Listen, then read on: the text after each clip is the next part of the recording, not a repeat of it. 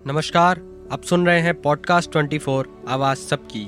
आपने टेलीपोर्टेशन शब्द तो सुना ही होगा। यह एक ऐसा शब्द है जो फिल्मों में हमें काफी रोमांचित करता है, लेकिन अब यह फिल्मों से निकलकर असली दुनिया में आने वाला है, क्योंकि हाल ही में क्वांटम फिजिक्स के क्षेत्र में 3 वैज्ञानिकों को नोबेल पुरस्कार मिला है, जिन्होंने क्वांटम एंटेंगलमेंट के ऊपर शोध कर टेलीपोर्टेशन को संभव बनाने की नींव को मजबूत कर दिया है।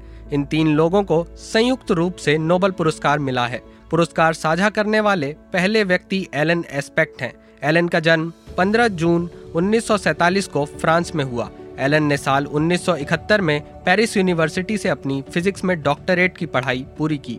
पुरस्कार साझा करने वाले दूसरे व्यक्ति जॉन क्लॉजर हैं। जॉन का जन्म 1 दिसंबर 1942 को अमेरिका में हुआ। जॉन ने साल 1969 में अमेरिका की कोलंबिया यूनिवर्सिटी से अपनी फिजिक्स में डॉक्टरेट की पढ़ाई पूरी की।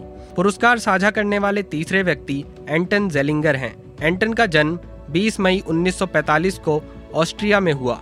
एंटन ने साल 1971 में वियना यूनिवर्सिटी से अपनी फिजिक्स में डॉक्टरेट की पढ़ाई पूरी की। जैसा कि हमें बताया जाता है कि फिजिक्स एक जरिया है प्रकृति में मौजूद ऊर्जा के बारे में जानने का। ठीक इसी प्रकार क्वांटम फिजिक्स ब्रह्मांड के सबसे छोटे कण यानी अणु की ऊर्जा के बारे में जानने का स्रोत है, और इसी के तहत एक शब्द आता है क्वांटम एंटेंगलमेंट।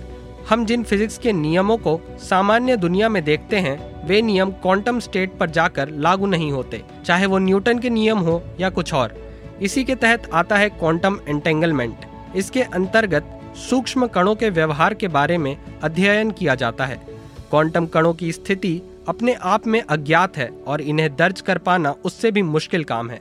कोई भी क्वांटम कण अगर एंटेंगल्ड स्टेट में होगा, एंटेंगल्ड स्टेट में होने से मेरा तात्पर्य है कि वह अपने जैसे किसी और कण से जुड़ा रहेगा। उस स्थिति में अगर आप उन्हें 2 अलग जगह पर रख दें, चाहे उनके बीच की दूरी कितनी भी हो, उन दोनों के बीच का जुड़ाव बना रहेगा और वो एक ही वस्तु की तरह व्यवहार करेंगी। इसका अर्थ है कि एक वस्तु एक समय पर एक ही जगह हो सकती है, लेकिन अगर उस वस्तु के 2 टुकड़े कर दिए जाएं और किसी एक टुकड़े में बदलाव किया जाए, तो वो बदलाव दूसरे टुकड़े में भी देखा जा सकेगा। उदाहरण के तौर पर मान लीजिए कि आपके पास एक पेन है, तो सामान्य दुनिया में ये एक ही वस्तु है, और इस पेन के 2 टुकड़े कर दिए जाएं, तो भी सामान्य दुनिया में ये 2 वस्तुएं अलग अलग हो जाएंगी।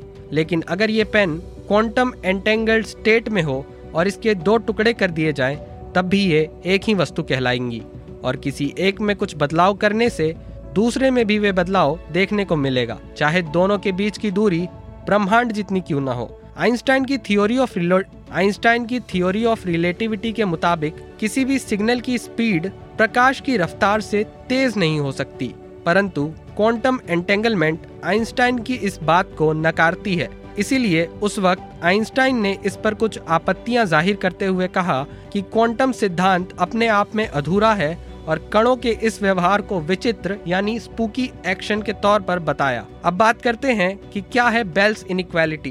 क्वांटम एंटेंगलमेंट का शोध और परीक्षण कर पाना तब के समय में बहुत ही मुश्किल काम था, और तब ऐसा कोई आधार तय नहीं था जिसे मानकर शोध किया जा सके। तब उत्तरी आयरलैंड के फिजिसिस्ट जॉन स्टुअर्ट बेल ने 1964 में कुछ मैथमेटिकल थ्योरम्स के जरिए प्रयोगों को साबित किया और एक बेल्स इनइक्वालिटी नामक सिद्धांत की नींव रखी। उनका मानना था कि अगर भविष्य में होने वाले शोध मेरी इस थ्योरम का उल्लंघन करते हैं, तो ऐसा माना जा सकता है कि क्वांटम एंटेंगलमेंट और टेलीपोर्टेशन का अस्तित्व वाकई है और ये एक असली घटना है। लेकिन अगर वे शोध मेरी थ्योरम के विपरीत नहीं जाते, तो आइंस्टाइन की बात सही मानी जाएगी कि क्वांटम एंटेंगलमेंट का कोई भविष्य नहीं। लेकिन जिन 3 वैज्ञानिकों को नोबेल पुरस्कार दिया गया, उनके द्वारा दिए गए परिणाम बेल्स इनइक्वालिटी थ्योरम का उल्लंघन करते हैं।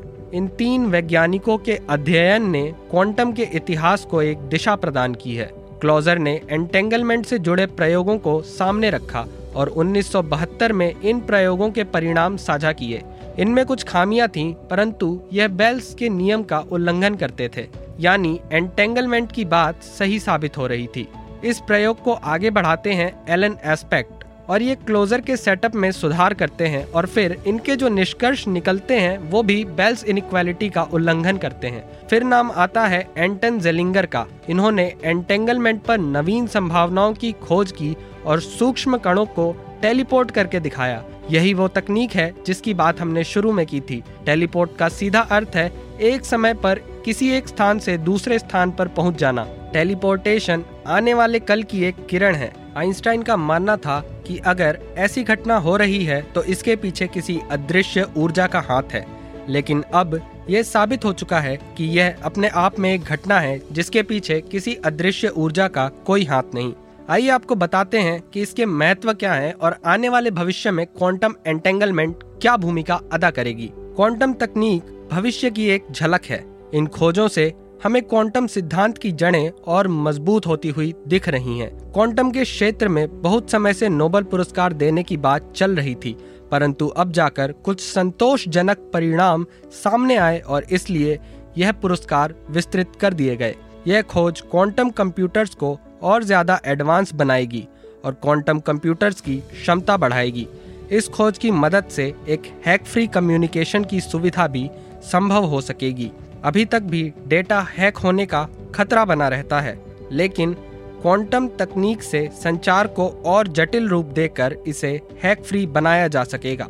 साथ ही क्वांटम तकनीक से टेलीपोर्टेशन भी संभव हो सकेगा। जैसा कि हमने आपको बताया, एंटेंगलमेंट तकनीक स्पेस में दूर तक संचार करने में भी सहयोग करेंगे। नासा ने इसी वर्ष एक प्रयोग शुरू किया, space entanglement and annealing quantum experiment CQ, जो इसी तकनीक पर निर्भर है। भारत में भी कई संस्थाएं क्वांटम तकनीक पर काम कर रही हैं, जिनमें इसरो, DRDO, परमाणु ऊर्जा विभाग, विज्ञान और प्रौद्योगिकी विभाग शामिल है। संभव है कि आने वाले दिनों में भारत भी क्वांटम के क्षेत्र में अपना परचम लहराए। ऐसी ही रोचक जानकारियों के लिए सुनते रहिए पॉडकास्ट 24 आवाज सबकी।